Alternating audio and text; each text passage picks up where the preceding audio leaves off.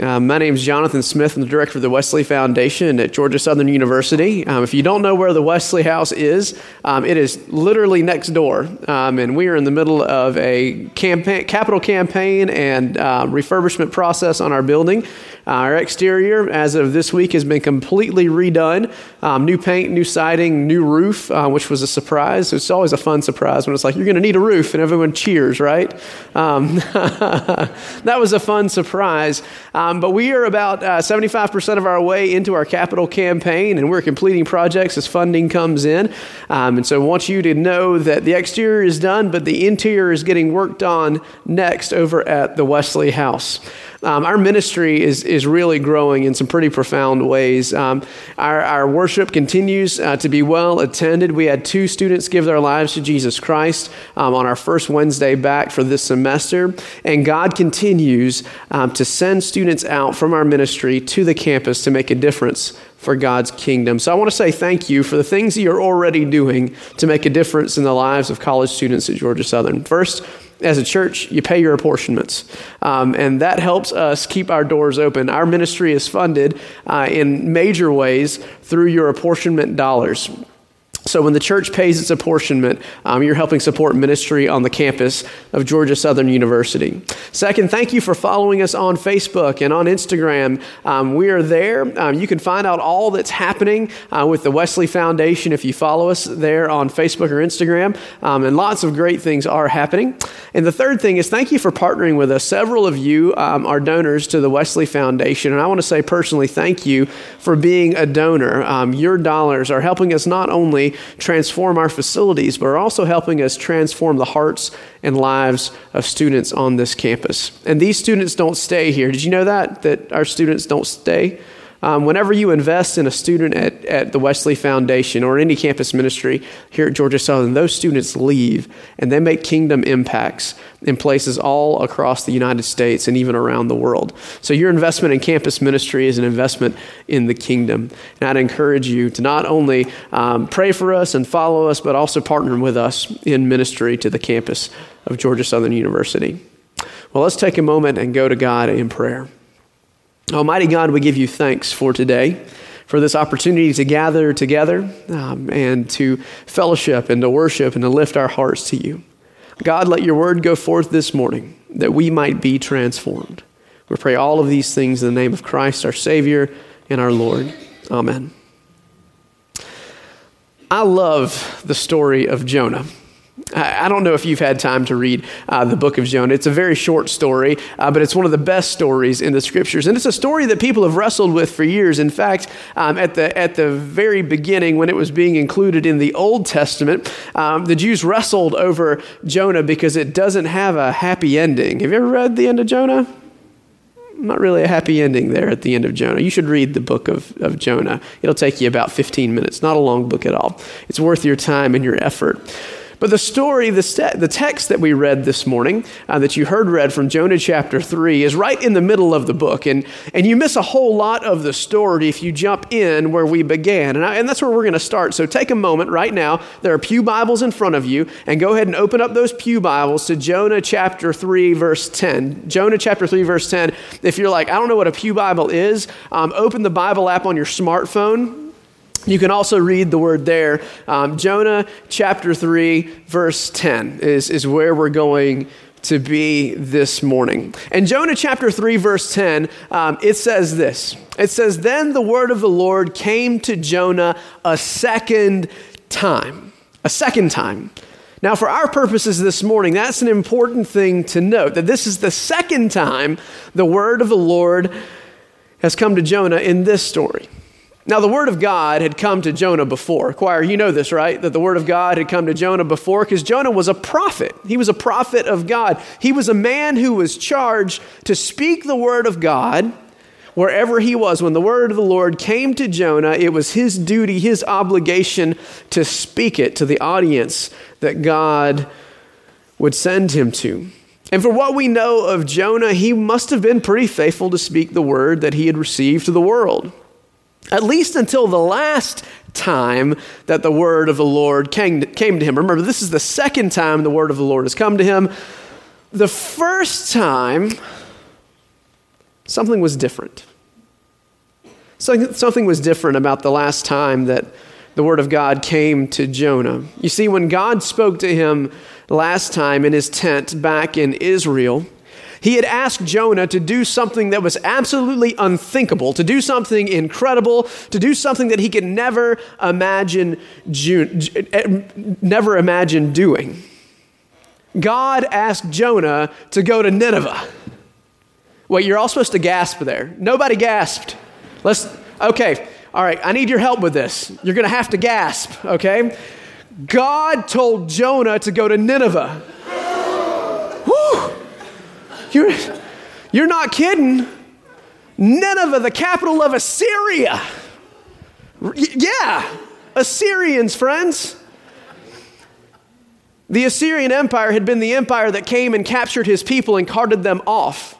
Not off to captivity, but off of this mortal coil. His people are no more because the Assyrian Empire swept through and took the tribes of Israel from their homeland. Jonah could never imagine carrying the word of God to a place like Nineveh. It would be like you receiving a word from God to go to North Korea. Go to North Korea and proclaim the word of God there. There's not many people that are signing up for that, are there? You know, bad things happen to people in North Korea,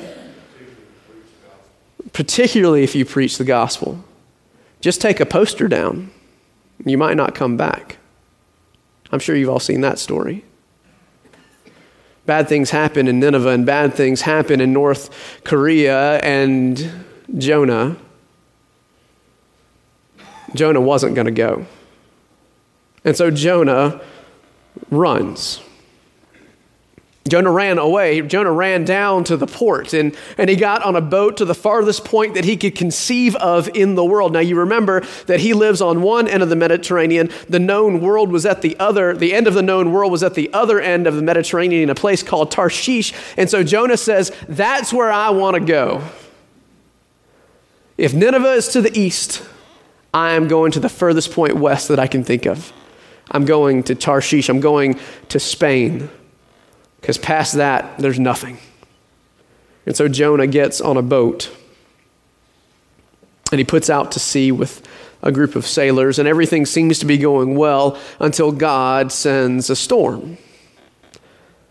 Now, if you're a sailor on the Mediterranean Sea, storms are normal, especially in the wintertime. Storms are terrible, and you would know what to do. But this storm is so great and so powerful that the sailors on the boat are scared, and they begin to cast lots to discern who it is that's brought this trouble and calamity on them. And it turns out that the lot falls on Jonah. And so the sailors, these pious sailors in the story, go to Jonah and say, "What have you done?" And Jonah says, "I've sinned." And he begs them to throw him overboard so that they can save their own lives. And they reluctantly do in the story. They take Jonah and they throw him off of the boat. And the scriptures say that at that moment, the sea went silent and calm. It just went still. And you know what happens next, right? The God who sent a storm sends a whale or a fish. And that fish swallows Jonah whole. And Jonah finds himself in the belly of the whale, in the belly of the fish. And it's there that Jonah begins to pray.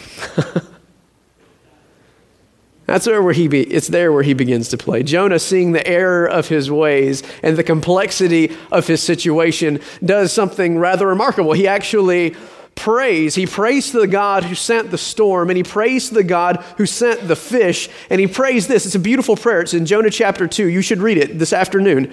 From inside of the fish, Jonah prayed to the Lord, and he said, "In my distress,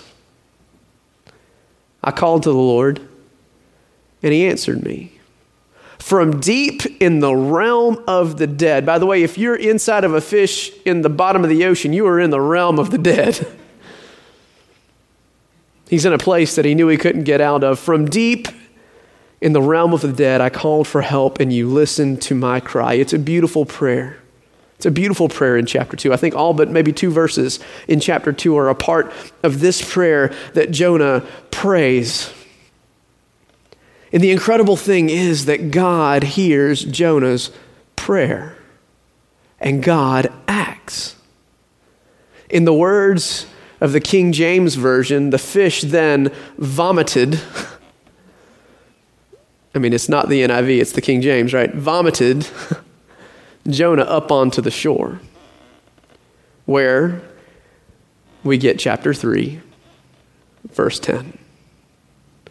The word of the Lord comes to Jonah a second time, and this is what God said. Go to that great city of Nineveh and proclaim to it the message I give you. God's plan didn't change in spite of Jonah.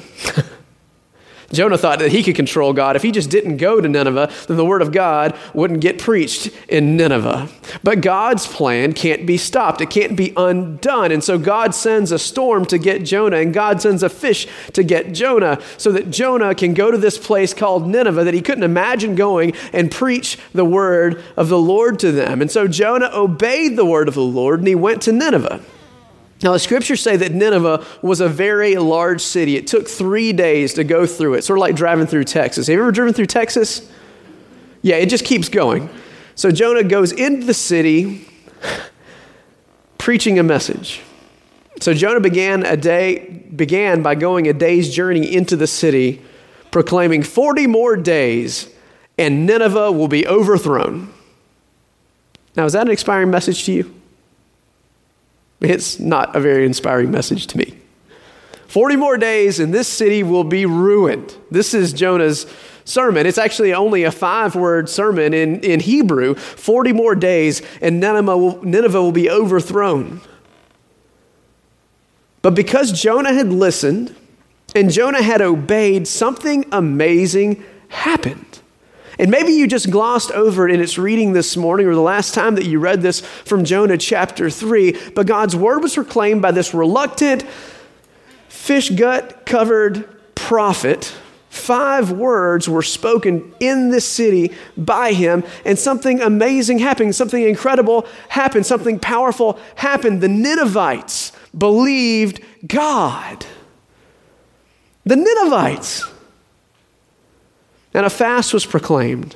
And all of them, from the greatest to the least, put on sackcloth and went into mourning. The scriptures go on in chapter 3. They didn't just a few people in a few places mourn. The people were so heartbroken over the message that Jonah had preached that they even covered their livestock, their goats, their sheep, the oxen, the cattle. They covered them in sackcloth and covered them with dust. Everyone wept and everyone mourned, and they turned from their wicked ways. They gave up their idols and their perversions. They stopped wounding themselves and others with their words and their conduct, and they returned to God. They returned to God. It's a crazy part of the story, isn't it? Jonah, the reluctant prophet, shows up with a poorly worded 5-word sermon smelling like fish. And the people changed their ways.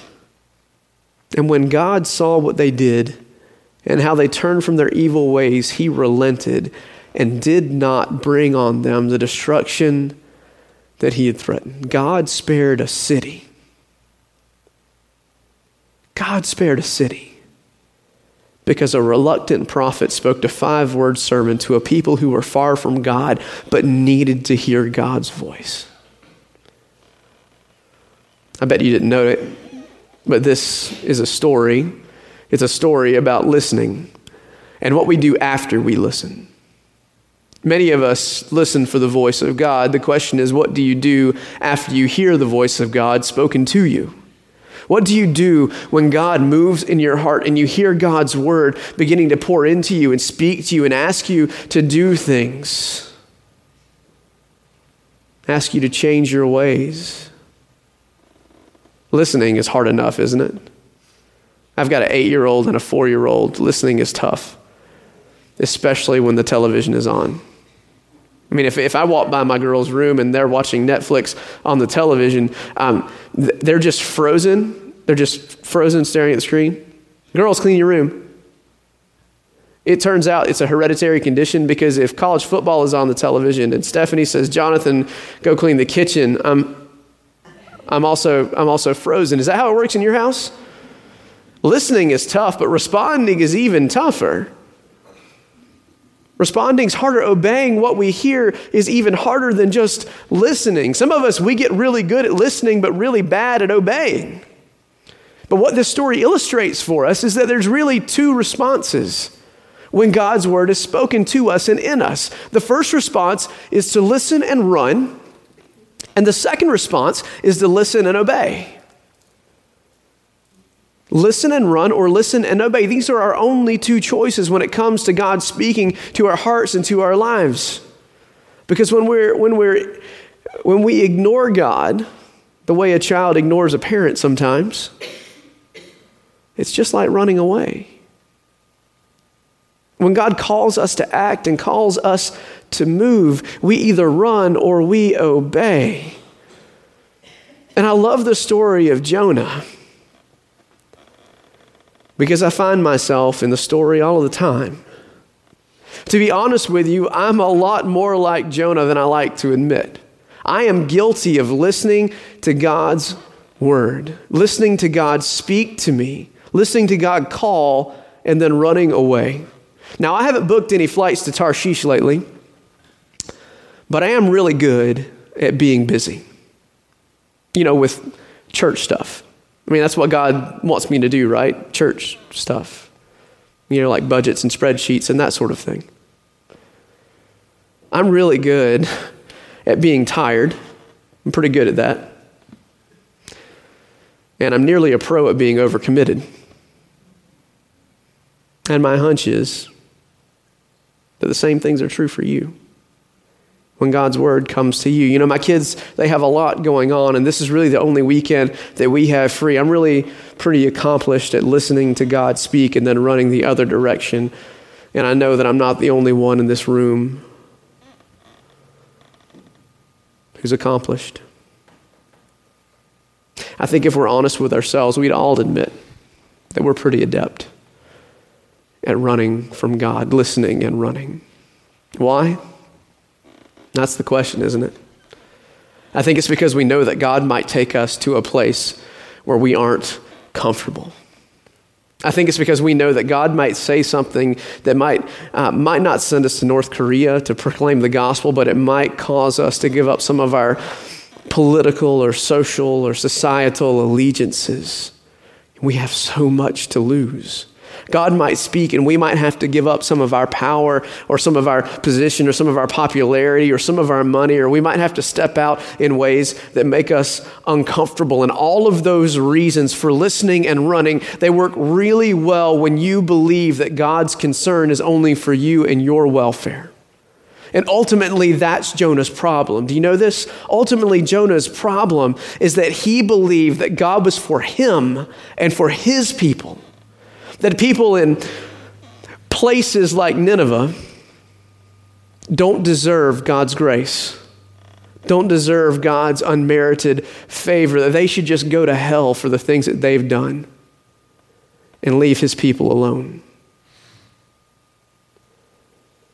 But God's plan wasn't just for Jonah and for Jonah's people.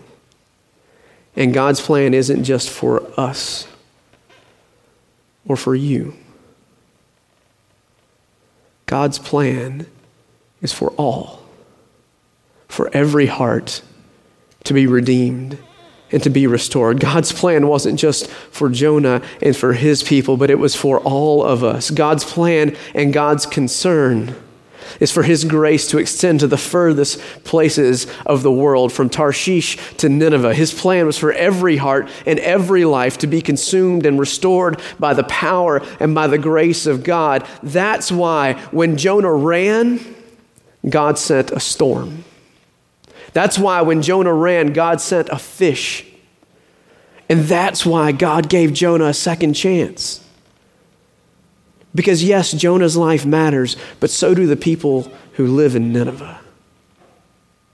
And God knew if he could get Jonah to speak 5 words in that city, that their hearts would be changed for the good.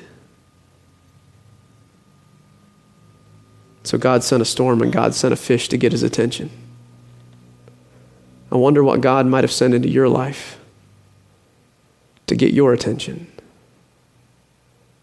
Because I bet that God has a word for you to speak in your office, or at your job, or out at the baseball field, or at a football game, or at Kiwanis or the Rotary Club. I bet God has a word for you to speak, a word that can bring transformation to the hearts and lives of people who are around you. And my encouragement for you today is to listen and to obey. Because the transformation of your heart and your life has the potential to transform someone else's heart and someone else's life. And that's God's will being done in the world. This series is a series about listening well to the voice of God, but I want you to do so much more than that. I want you to obey the words you hear. Don't run, don't hide, don't ignore, don't turn the other way. If you want to see God do miraculous things in your life, in this community, and in this church, then listen and obey. There's no magic prayer or plan or 17 steps to do. There's no incantation. It's simply us hearing the word of God and obeying. This morning, we're going to take a moment and we're going to confess together that we haven't always lived up to God's high call in our life.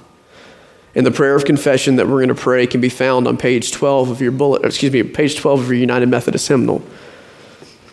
And this morning, before we say that prayer together out loud, I want you to hear those words so that we can confess together that we've been really good at running and not very good at obeying, so that we can be ready to receive God's grace and God's mercy, so that we can leave here as transformed people sent out to transform the world.